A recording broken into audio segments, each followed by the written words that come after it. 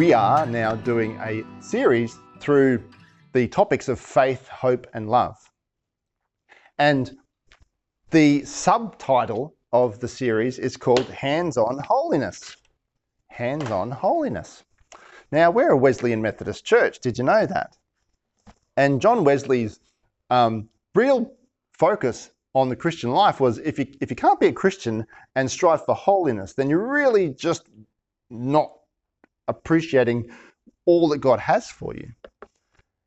Now, I've been a Wesleyan Methodist, I think, for 13 years now.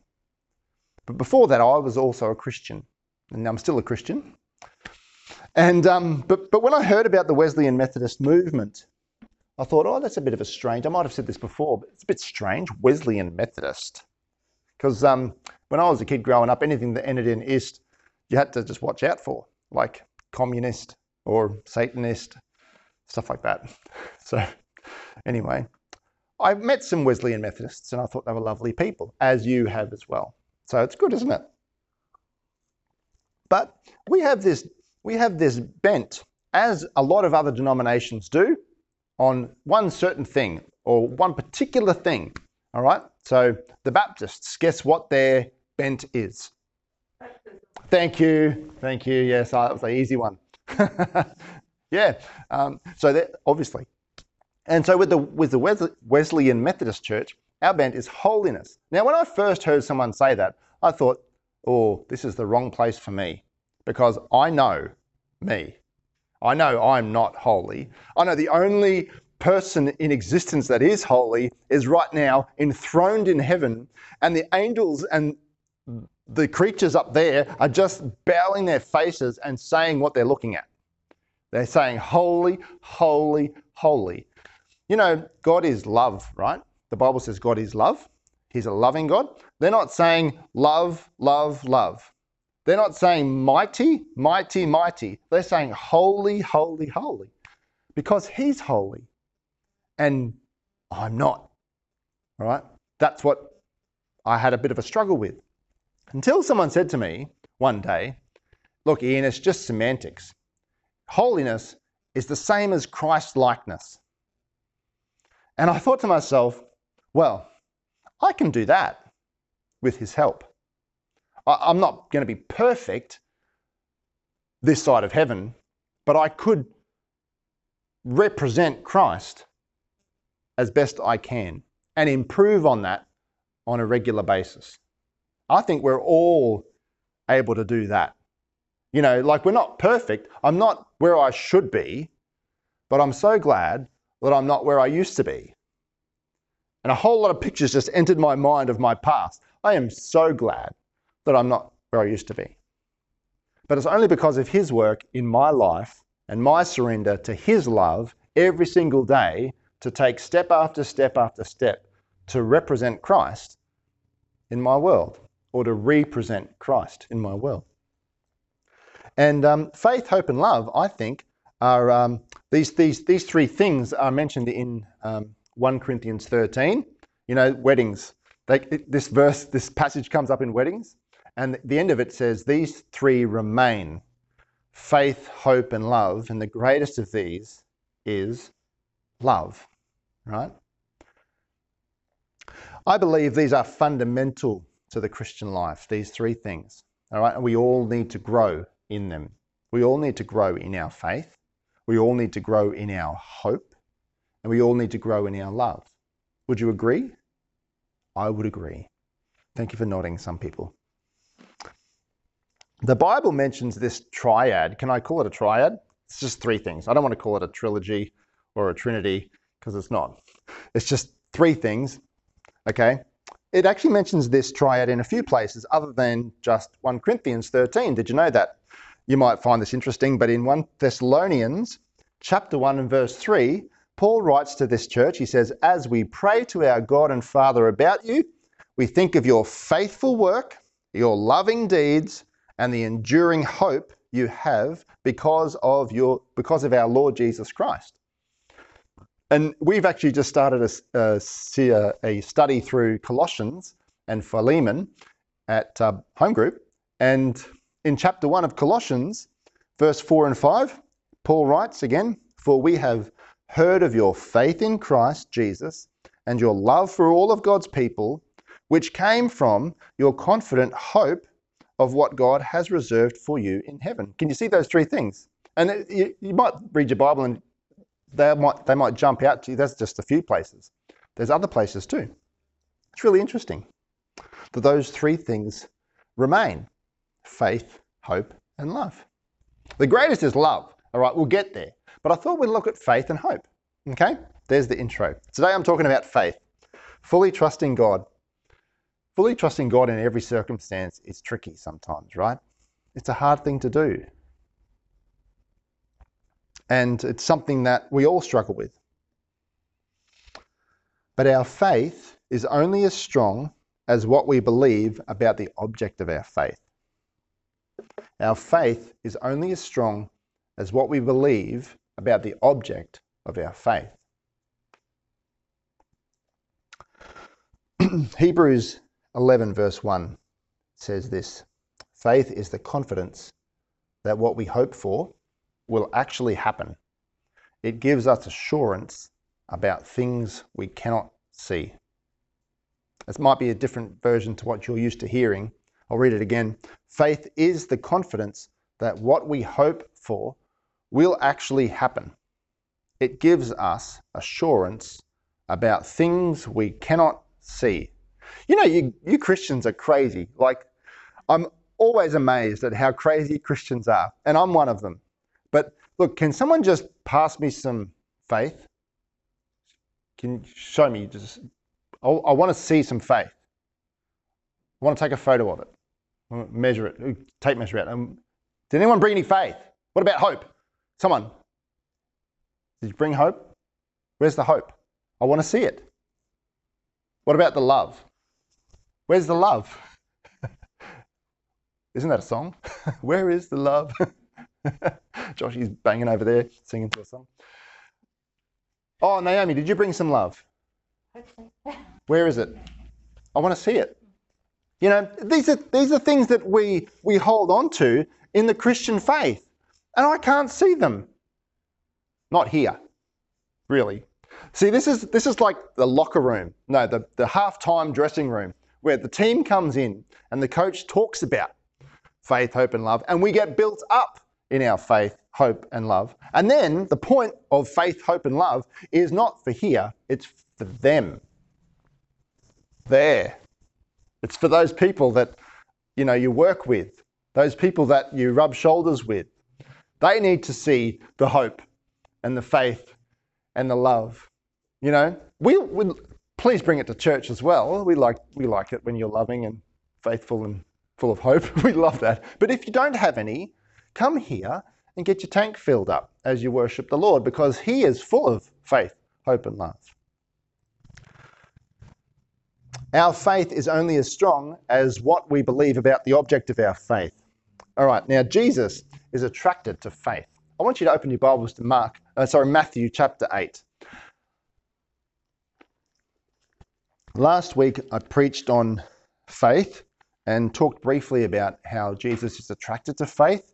And I think I've vaguely, I don't know whoever heard it, did I use the illustration of Jesus and Jairus and the woman with the bleeding disorder in Mark chapter 5? How Jesus is like walking along and Jairus comes along to Jesus and he says, my 12-year-old daughter's going to die. Come and heal her, please. And so Jesus follows this man because he has faith. Now, it's funny because Jesus calls us to follow him. Jesus has followers, but Jesus is now following a man. And so he follows this man because he's got faith. And Jesus follows faith. And as he's going, Jesus gets interrupted by more faith, touching the hem of his garment. And so he turns around and it's that woman with the bleeding issue. Do we know the story? Yeah. And she interrupts the whole procession, right? With her faith, because Jesus is attracted to faith. And so she receives her miracle healing. Meanwhile, a friend of Jairus's comes along and says, look, it's too late now. Our prayer request for Jesus to come and do the miracle we expected can't happen anymore because the girl's dead. And what does Jesus then say? He says to Jairus, don't listen to that guy, just believe. And so from there on, Jesus is still following Jairus because he's believing, all the way back to his little girl who's dead. And then Jesus ends up throwing all the people out that don't believe and keeping all the ones that do, because Jesus works with faith. He actually loves it when we have faith. Now, it's not just like a mind over matter, disregarding the facts. Like, this is not like a, let's pretend that everything's rosy and okay. That's not what faith is. Faith is actually looking at the facts and saying, well, the girl is dead. I do have this bleeding issue. But overlooking that is someone greater who has greater authority. And it's Jesus. Anyway, Jesus is attracted to faith. Now, did I get you to go to Matthew chapter 8? Yeah, cool. So Matthew chapter 8, I want you to we're going to have a reading of verse 5 to verse 13, and then from verse 23 to verse 27. So verse 5, when Jesus had entered Capernaum, a centurion came to him asking for help. Lord, he said, my servant lies at home, paralyzed and in terrible suffering. Jesus said to him, I will go and heal him. The centurion replied, Lord, I do not deserve to have you come under my roof, but just say the word and my servant will be healed. For I myself am a man under authority, with soldiers under me. I tell this one, go, and he goes, and that one, come, and he comes. I say to my servant, do this, and he does it. When Jesus heard this, he was astonished, and said to those following him, I'll tell you the truth, I have not found anyone in Israel with such great faith. I say to you that many will come from the east and the west, and will take their places at the feast with Abraham, Isaac, and Jacob in the kingdom of heaven. But the subjects of the kingdom will be thrown outside into the darkness, where there will be weeping and gnashing of teeth. Then Jesus said to the centurion, go, it'll be done just as you believed it would. And his servant was healed at that very hour. Now we'll skip down to verse 23, please. Like, there's other cool stuff in between, which is really good. But for tonight, I just wanted to share with you from this story. Verse 23, then he got into the boat and his disciples followed him. Without warning, a furious storm came up on the lake so that the waves swept over the boat, but Jesus was sleeping. The disciples went and woke him, saying, Lord, save us. We're going to drown. He replied, you have little faith. Why are you so afraid? Then he got up and rebuked the wind and the waves, and it was completely calm. The men were amazed and asked, what kind of man is this? Even the winds and the waves obey him. Jesus is attracted to faith, right? He is. If you want to get his attention, you have faith. In Luke 18:8, we see Jesus tells this story about this woman, and it's a parable, and she goes to the unjust judge, and she wants justice, and he's not willing to give it to her. But she goes on and on and on and on, right? And the unjust judge says basically, if it shuts her up, I'll give her what she needs, right? And she gets what she wants because she kept going, all right? As Jesus was talking about how we should pray and not give up. And at the end of that parable, Jesus says these words. He says, when the Son of Man comes, in other words, comes back, will he find faith on the earth? When the Son of Man returns, will he find faith on the earth? He's looking for faith right now, but when Jesus comes back, and he's coming back really soon, like, just look at the world. Like, it's churning. It's going to get worse, but he's going to come back, all right? And when he comes back, he's looking for faith. It's interesting that Jesus would say that. Also in Matthew chapter 25, verse 23, Jesus tells this parable about servants and how they were given certain things to use, and they came back and two of them doubled what they were given and one of them hid it. And the two that doubled what they were given, Jesus said that the owner said to them, well done, good and faithful servant. Well done, good, and that's what everyone is wanting to hear at the end. You know, when it's our time to kick the bucket, all we want to hear is, well done, good and faithful servant. That's it, just good and faithful. Full of faith and good. Jesus wants us to have faith. Now, Matthew 8 shows us what Jesus is looking for. And I love it how Matthew illustrates it. This man is a centurion. He's a Roman officer. He's a Gentile. He's an unbeliever. He's like for a Jewish person, he's dirty pig. All right. He's unclean. Okay. But he comes to Jesus, and in verse 5, it says, a centurion came to him asking for help. Now, I don't know what your version says, but some of yours might say came pleading. It's actually not just asking for help like as if like, oh, well, you know, you're the next person I'm going to ask. This is actually inferring that this guy is so desperate. He doesn't care what anyone thinks. Now, think about this. He's a centurion. He's a Roman officer. He's in charge of a whole lot of tough guys. He is a tough guy. All right. He is like Die Hard, the movie. That's just G-rated. This guy is tough. He does not cry at funerals. He is very, very in charge. And he's very responsible. And yet here he is, not caring about what anyone else thinks, but he's coming to Jesus pleading to this Jewish rabbi who doesn't have a home. And he's a Roman official. This must get Jesus' attention. And he comes to Jesus pleading. And Jesus... and he's not pleading for his own child, which I would understand. He's pleading for who? One of his servants. Yeah, he's pleading for his servant. Now, Jesus listens to the man, right? And Jesus says to him in verse 7, I will come and heal him. I will come and heal him. That's a promise, right? Is Jesus a liar? Kirsten doesn't believe. Anyone else? Anyone else? Can I get a vote? He's not a liar, is he? Jesus isn't a liar. So when Jesus says, I will come and heal him, the NIV says, I will go and heal him. Your version might have something similar, but it's basically Jesus going to heal. He says, I'm going to heal. I am going there to heal him. I will come and heal him. Now, if Jesus we know the rest of the story. Did Jesus actually go to where the servant was? Interesting, isn't it? Isn't it interesting? I hate how the Bible messes with my head, because Jesus never lies, but he says these words, I will come and heal him. But he doesn't go where the guy is. But the Roman officer, he says to himself, I'm actually unworthy to have Jesus at my home. I'm a Roman pig, right? I'm a Gentile pig. So he says to Jesus, I'm unworthy for you to come to my house. Just say the word from where you are, and my servant will be well. Do you notice that? Where Jesus says that? When the Roman soldier says that?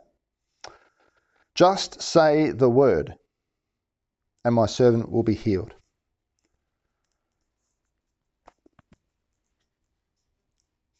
Do you notice what comes after that phrase? Just a little bit further down, in verse 10. When Jesus heard this, he was astonished and said to those following him, I tell you the truth, I have not found anyone in Israel with such great faith. Jesus was amazed. Jesus was amazed at this man. Do you know there's 32 times that I've figured out in the Bible where people are amazed at Jesus, whether it be for a miracle or his teaching. You know, like he's just amazed them. And it says the people were amazed at his teaching, or the people were astonished or amazed at the miracle. 32 times people are astonished at Jesus, but there are only 2 examples of Jesus being amazed at people. Here in Matthew 8 and also in Mark 6. When we did the series in Mark 6, if you guys remember that far back, you probably don't, and that's okay. I don't remember what I had for dinner last week, but it kept me going. So that's the main thing. In Mark 6, I'll read it out to you. Jesus left there and went to his hometown, right, Galilee, right, in Nazareth, accompanied by his disciples. When the Sabbath came, he began to teach in the synagogue, and many who heard him were amazed. Where did this man get these things, they asked. What's this wisdom that has been given to him? What are these remarkable miracles he is performing? Isn't this the carpenter? Isn't this Mary's son? and the brother of James, Joseph, Judas and Simon? Aren't his sisters here with us?" And they took offense at him. Jesus said to them, "A prophet is not without honor except in his own town, among his relatives in his own home." And it says in verse 5, he could not do any miracles there except lay his hands on a few sick people and heal them. Why? Because they had no faith. But yet he could still lay his hands and heal sick people. Like, that's still cool. But he couldn't do what he could normally do because their faith limited him. And it says in verse 6, he was amazed at their lack of faith. He was amazed. He was like, what? I can't believe how no faith there is here right now. That made no sense grammatically, but you know what I mean. So back in Matthew chapter 8 and verse 10, we see Jesus being amazed, not at lack of faith, but at great faith. And it's a Roman Gentile soldier who's an unbeliever having great faith. When Jesus heard this, he was amazed. And so then Jesus said these words, "I tell you the truth," which is the word in Greek, amen. And whenever Jesus says amen, or "I tell you the truth," something really important is going to come, right? So this is an educational opportunity for Jesus to teach something about great faith. He says, "I haven't seen faith like this in all Israel." And the NIV says, "I have not found anyone in Israel with such great faith." Who's Jesus talking to? The Roman centurion? No. Open your Bibles. Who's he talking to? Talking to the crowd of the disciples. Yep. What does it say in your Bible? Yeah. It says those following him. He goes, sorry, I'll get a bit excited here. But this is really cool because Matthew, by the way, is writing this gospel. He's a Jewish man, right? And you'd think that a Jewish man would give Abraham as the example of great faith. But he doesn't. He uses a Gentile, unbelieving, unclean Roman soldier, like not just a soldier, but like the least Jewish person there could possibly be. And Jesus gets amazed at this guy's faith. And he's just looking at this non-Jewish person, right? And thinking, wow, hold it there. Hey guys, my followers, look, this is it. This is great faith. This is it right here. All right. This is great. This is what great faith looks like. Don't you hate it how God uses the world to teach the church sometimes? Like, have you ever met people in your life that have shown great faith and put yours to the test? I remember when we came down from Queensland to live here and followed God's call. And I remember the guy that was helping me drive the truck down, not a Christian really man. Like, he believed in God, but he wasn't really like I wouldn't say a born again Christian. All right. But we're driving down in the truck and I'm having these doubts and I'm thinking, oh gee, I haven't heard from the real estate agents, or I'm not sure if this is the right thing. And this guy driving the truck would say to me, "Did God tell you or not?" And I'm like, "Yeah, he did." "Well, what else is there?" And I'm like, well surely you could just, send an angel or, write it down. No, this guy had better faith than I did in that point. It's an educational experience, opportunity for Jesus. So he turns to his followers and he says, now I've broken it down, this great faith. What did actually Jesus see in this guy? I've broken it down to 3 things. I've tried my best. It might not be perfect, but this is what I figured Jesus saw in this centurion Roman soldier guy, okay? Number 1, Jesus is the authority, like the authority. Doesn't matter what situation you're facing, Jesus is the authority. This guy understood authority, right? He said, I say this, and they do it. So Jesus, you just have to say it, and it's going to be done. It's not too complicated, is it? It's pretty straight down the line.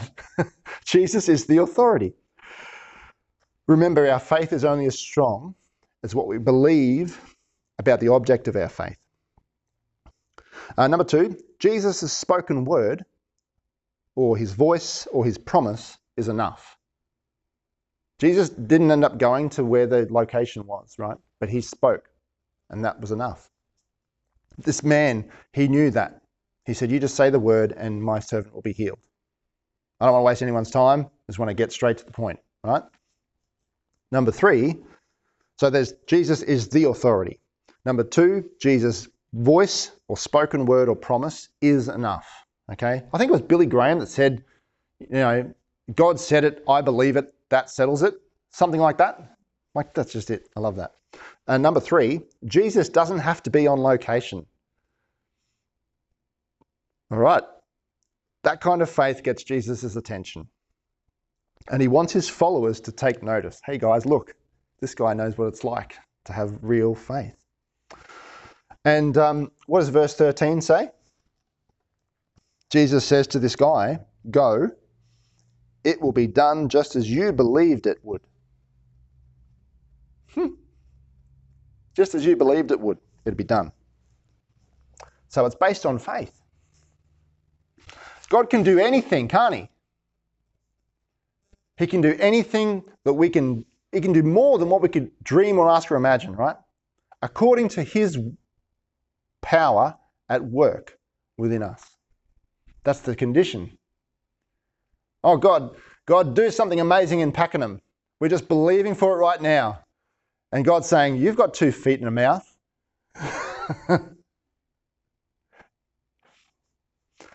Believe. Finish with that. Yeah, good. Now, skip over to verse 23, and I'm done soon. Then Jesus got into the boat and started across the lake with his disciples. Suddenly a fierce storm struck the lake, with waves breaking into the boat, but Jesus was sleeping. The disciples went and woke him up, shouting, Lord, save us. We're going to drown. Jesus responded, why are you afraid? You have so little faith. Then he got up and rebuked the wind and the waves, and suddenly there was a great calm. The disciples were amazed. Who is this man? They asked. Even the winds and waves obey him. So it seems to me like the disciples didn't get the lesson. What were the 3 things? Jesus is the authority.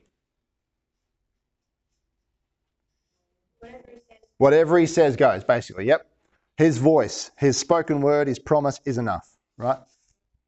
And the last one is, he doesn't have to be on location. He doesn't have to be on location. Jesus said this to his disciples, you will do greater things because I am going to the Father. And it was in the context of miracles, doing amazing things. Jesus was doing amazing things, right? And he said to his disciples, you will do greater things than these because I'm going to the Father. What's he mean? The Holy Spirit is coming upon not just one person to minister to a little town in Palestine, but the Holy Spirit is coming upon all people that believe in Jesus. Jesus doesn't have to be on location. That's why we're a church, because we're the body of Christ. But he's still the authority. And he still speaks, and he still makes promise. All right, so what they didn't understand is that those principles. Why? Because what we see is they're in a storm and they get afraid. And what they do is they come to Jesus and they ask for help, which doesn't seem like a bad thing, right? You're in a storm. Jesus is the guy. He does all the powerful things. He happens to be asleep. He doesn't realize there's a storm. Let's wake him up. He'll fix the problem. Done. But Jesus actually says to them, after they come to him with that solution, he says to them, why are you afraid? You've got so little faith. Not, oh, thank you for your faith in me. Thank you for asking me to help you and trusting my power. He doesn't say that. He says, you've got little faith. Why are you afraid? Why? Because they didn't learn the lesson before. Jesus is the authority. Remember, our faith is only as strong as what we believe about the object of our faith. Jesus' spoken word, his promise is enough. I want you to look at verse 18 in your Bibles of Matthew chapter 8, verse 18. Someone want to read it out? What's it say? When Jesus saw the crowd around him, his Yeah. He instructed his disciples to cross to the other side of the lake. To what? Cross to the other side of the lake. He instructed them. He instructed them. All right. Sounds like a promise to me. Jesus wouldn't get you to do something that would cause you to fall or make you look like an idiot. He's actually he would ask you to do something that would grow your faith or grow your love or grow your hope or grow your relationship with him. It's like bodybuilding. No one likes it. It hurts, but it works. Okay? If you stick at it. But here they are. Jesus is the authority, right? They understood that point. But they forgot about the promise that Jesus gave them, that they were going to get to the other side of the lake. And they didn't realize that they were the ones who possibly could have acted in faith to still the storm. Who knows what Jesus was trying to get them to do? What can we learn from this? How does this hands-on holiness thing apply? Well, what is holiness? It's Christ-likeness, right? No one wants to be holier than thou, disconnected from society, but people need Jesus, and they need to see Jesus in us as we represent him to the world, becoming more like him on a daily basis, being real people, getting real with a real God. Romans 8 verse 29 says, "For God knew his people in advance, and he chose them to become like his Son, so that his Son would be the firstborn among many brothers and sisters. And having chosen them, he called them to come to him. And having called them, he gave them right standing with himself. And having given them right standing, he gave them his glory." The point is, God wants us to all become more like Christ every day. We've been given the Holy Spirit to help us to do that. As we submit to him every single day,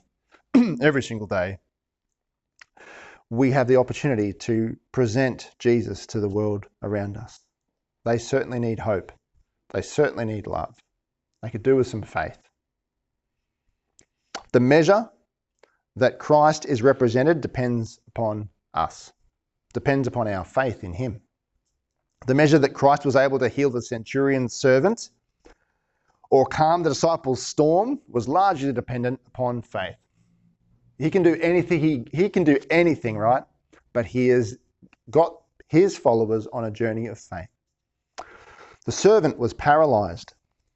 This centurion servant was paralyzed and in pain. And sometimes there can be stuff like that in our life. Do you know anyone in your life, in your street, in your family, in your neighborhood who are paralyzed? Like emotionally or mentally or physically or spiritually? I'm sure we all know someone like that.